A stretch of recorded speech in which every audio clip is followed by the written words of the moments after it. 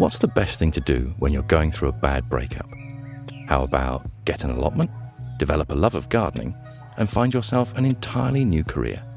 Well, it worked for Tom Leonard.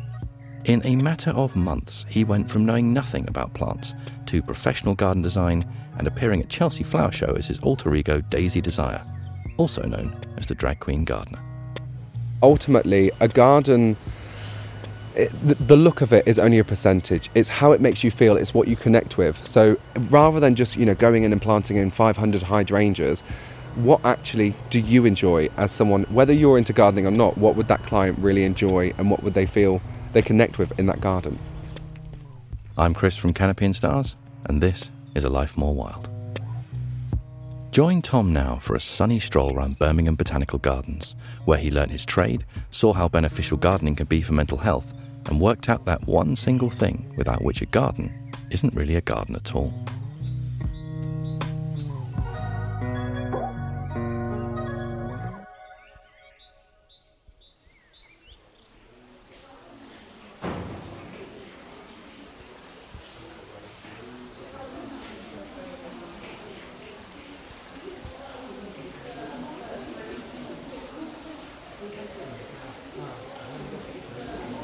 So currently we are in the subtropical house of Birmingham Botanical Gardens, and as you can hear, there is a gorgeous little water feature right behind us.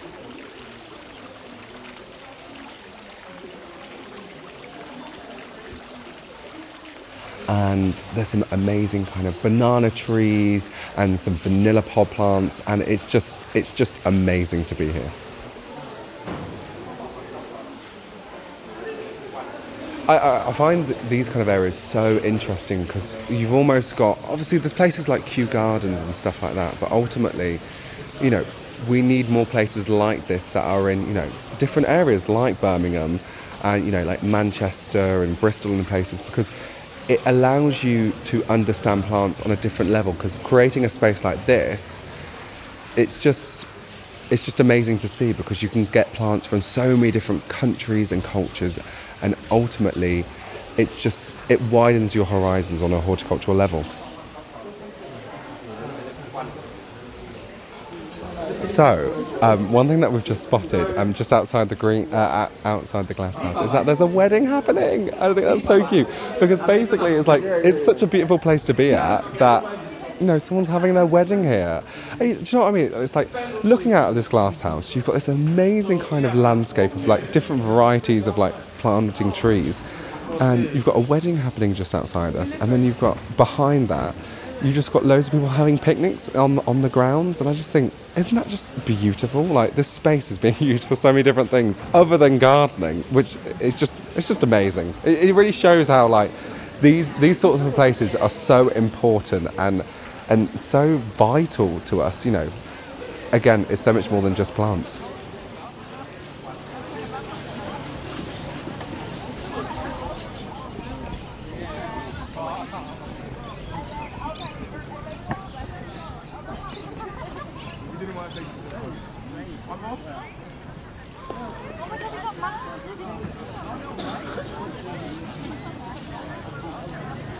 Outside the subtropical house, there are some amazing little flower beds that go all along all these amazing greenhouses. And what I find really interesting about some of these flower beds is that they've kind of brought the outside inside. I mean, that's why I also love gardens, because how do I put this? Do you know how people always kind of say that gardens, you should treat them like a holiday? I completely think that is so wrong. I think a garden is an extension of your home, and it's almost like you bringing the outside inside, and also vice versa, that you bring in the inside outside. So what I really love about how they've planted this cosmos is they've got these amazing vibrant pinks and deep purples, which really actually complement all the plants that are going on in the glass house. So it's almost like a nice kind of matching symphony going on there.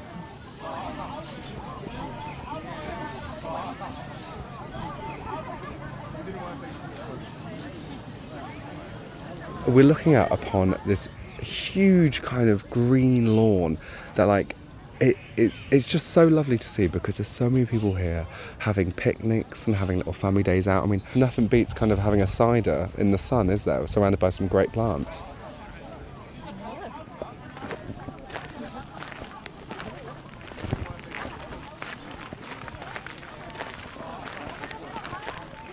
So how I kind of got into gardening was probably a bit different from most people. About 5 years ago, I was working in the Birmingham city centre, and I was having to catch the train into town to, go to work. And on that train ride, I used to pass these allotments, and I just was really, really intrigued to what was going on, and thought this was such a cool idea of people renting this little space of land. And I basically, to cut a long story short, I basically got dumped, got very drunk that night, woke up the next day and kind of think, oh, my life is over, what am I going to do? The world is still turning and mine is still. And I just thought to myself, well, why don't I go get myself an allotment? And that's literally how my gardening journey started. I got an allotment and I killed everything in that first year, other than one marrow. And I don't even like marrows. But one thing that I realised is from getting so much wrong and making so many mistakes, I learned so much. Like, for instance, with the marrow situation, I always kind of say to new gardeners, if you're going to grow something that you're going to eat, if you're going to grow produce, grow something that you want to eat, grow something that you enjoy. Because ultimately, what I realised was, why would I grow a marrow when I didn't even want to eat it in the first place? So yeah, I always recommend, whether it's salads, radishes, pumpkins, strawberries, whatever tickles your fancy, grow what you enjoy, because that is the start of your inspiration.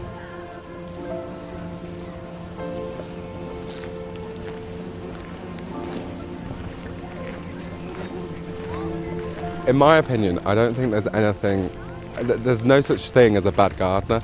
I think, honestly, it's just about trying. I think for you to be a good gardener, you have to have the qualities of just being nurturing, being sympathetic, if I can say that correctly, and, just being open to learn, because ultimately, no one starts off knowing everything, and I think that's what I've tried to kind of do in my career as the kind of presenting side of it, of being the drag queen gardener, is to take away that intimidation of gardening, because I ultimately feel people are, when you're not in gardening, or when you haven't already started it but you're interested in it, it can be intimidating, because people feel like, there's already so many people out there that know so much, and if I don't know everything, then I'm scared to learn, I'm scared to get involved. But in my job, if you can see, a 26-year-old young guy, obviously, who's also a drag queen, who works as a gardener, it might kind of take away that intimidation, just show, not all of us have to be some big horticultural experts. All you just need is just some inspiration and, just give it a go.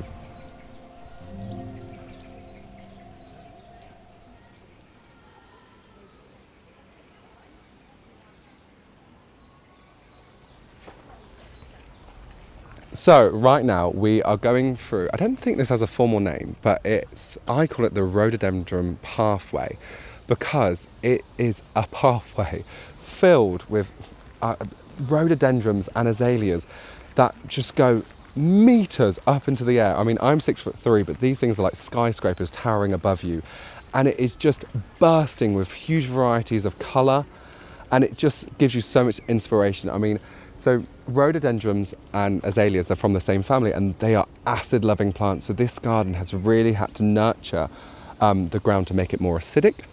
A good way to do this, by the way, is either some peat-free ericaceous soil, or if you've got some conifers in the area, and when they've dropped all their kind of pines and stuff like that, gather them all up, put them in a bin bag, and just pop them in the shed, really, or in a dark kind of place for about 6 months. And that kind of gives you a natural acidic mulch that you can pop around your plants. One error that I do find that people do with their gardens is they put a rhododendron straight into a flower bed, and they haven't actually tested the soil for the pH levels to see how acidic it is. So it won't do well in alkaline soil. It does need acid in that soil. But yeah.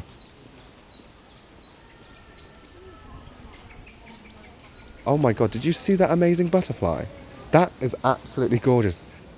I mean, it's about the size of your hand. It was this gorgeous kind of deep blue butterfly. It's still coming, isn't it? With these kind of like tiger, like leopard print patterns, wasn't it? That was amazing.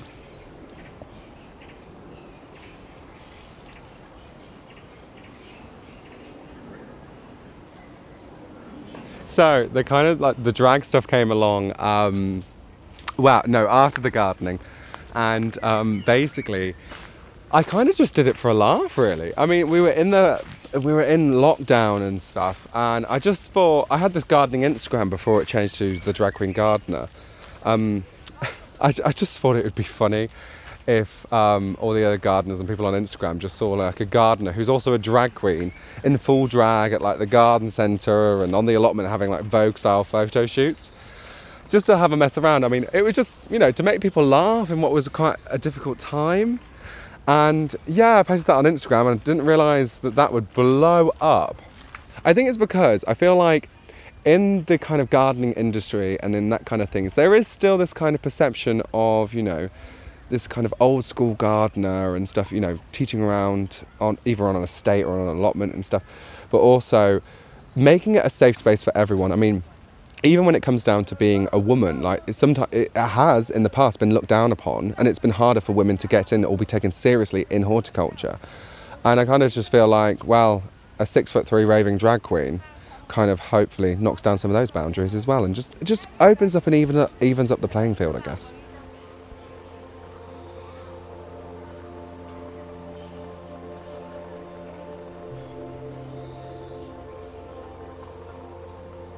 Sometimes, you know, we go through life and we do have moments where we are struggling to kind of nurture ourselves in a good way and, you know, probably look after ourselves. I mean, we've all been there and we'll all go through those moments. But what I'd recommend is just go nurture a plant instead. If you're struggling to kind of get out of bed or stuff, you know, water your houseplants, go out into the garden, do a bit of weeding. Because ultimately, by the time you go back to being in a good headspace and you're back to nurturing yourself, you'll look out into your garden and see all these amazing plants that, you know, that are in bloom that you've looked after. And when, you know, things come into bloom, or when something, you know, really surprises you, or when your plant is doing well, it just fills you with like so much pride and joy, because you know, you haven't spent, you know, days on end, but you've spent moments actually caring for something. And when that thing kind of does the thing it's, you know, when that plant does what it's supposed to, it just, only someone who's, you know, done that with, you know, with plants before really understands, but it just fills you with so much joy. Because I kind of think, you know, you don't look after your houseplants hoping that they will die, and you don't prune a rose hoping that it won't bloom even better the following year, or, you know, put a seed in the ground hoping that it won't germinate. And I kind of just think that, you know, gardening, no matter what you're doing, is you actively participating in hope. And another thing that I absolutely love about it is you can't multitask when you're gardening. You can't rake and sow seeds at the same time. And we're never really giving ourselves time to process things anymore. When my hands are covered in mud and I'm digging around, I can't pick up my phone and do stuff. And I kind of think that when you're gardening, because you can't multitask, you are concentrating on that one task in hand.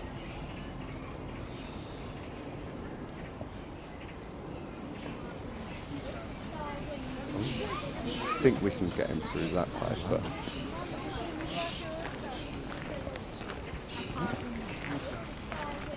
One thing that wouldn't surprise me if you found at Birmingham Botanical Gardens is actually peacocks. So they naturally have a peacock that like roams around, or a couple of them. Because I remember when I was training here, I used to be eating my sandwiches, and I don't know if you're allowed to feed them, but I used to take off bits of my bread from my sandwich and just throw it to them. But they're lovely. Sometimes they can attack some of the plants, but yeah, it's their home as well. You can't really fight with nature, can you? Also, where we are at right now is in front of this huge aviary where they have some amazing kind of like birds, like parrots and stuff. But in front of it are these great kind of almost estate-like rose gardens and all these amazing rose beds. And it was really interesting when I was training here, because to look after roses, you know, how to kind of prune them and how to look after them was very much part of the course. And it's great because having a place like this really allowed me to develop as a gardener, because I mean, when I first started gardening, I was like, I have no idea how to even prune a rose. I know there's like a way of doing it, I know there's a way of cutting it, and ultimately like being here was really, really useful, because now when I go into other people's gardens, because most people, you know, with big gardens, they generally do have roses, and it's really interesting. And I never like what I can see in front of me is it's just beautiful. I absolutely love roses, and I always say to people, like, you should always stop and smell them, and they smell amazing. it's just so floral and fragrant, and I think that's just amazing.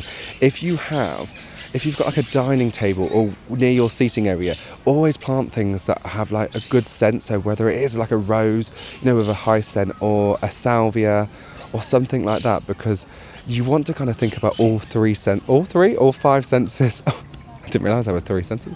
All 5 senses when you're gardening as well, because ultimately things can look nice, they can smell nice. Think about touch, so putting things like something like a lamb's ear, or maybe like an ornamental grass, and taste as well. I mean, growing your own food, and also like herbs and stuff. Herbs are really easy to grow.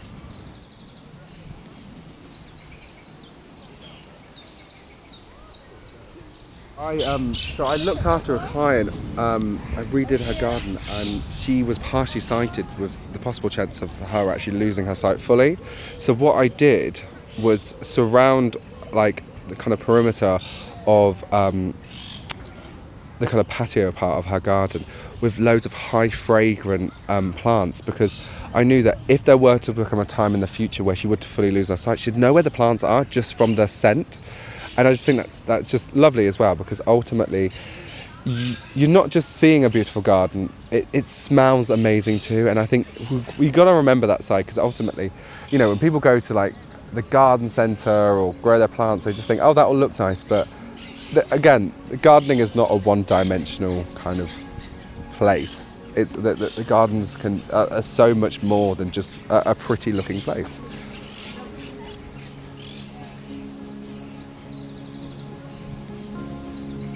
I kind of feel like the look of a garden is always 10-20%. The rest of it is how you enjoy it. I mean, I always say to people, I don't care if you've got weeds in your garden. Often when I've been on my allotment, if they're not up to my knees, they're not coming out.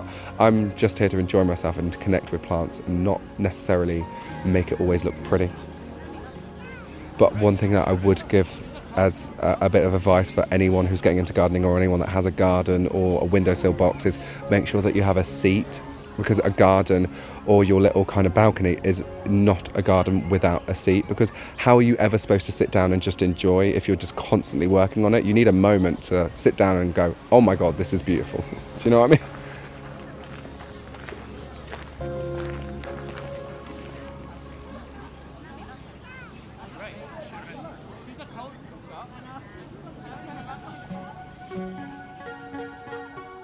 If that's planted the seed, of a love of gardening for you, then check out Tom's Instagram for helpful tips and more of his absolutely infectious enthusiasm.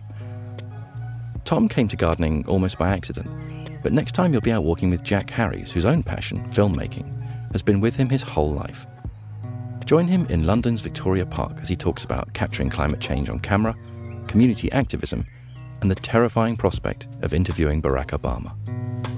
Remember, if you haven't already, to give us a follow on your podcast app, tell a friend about the podcast, and check out @Canopy Stars on Instagram to see footage and photos from our days out recording.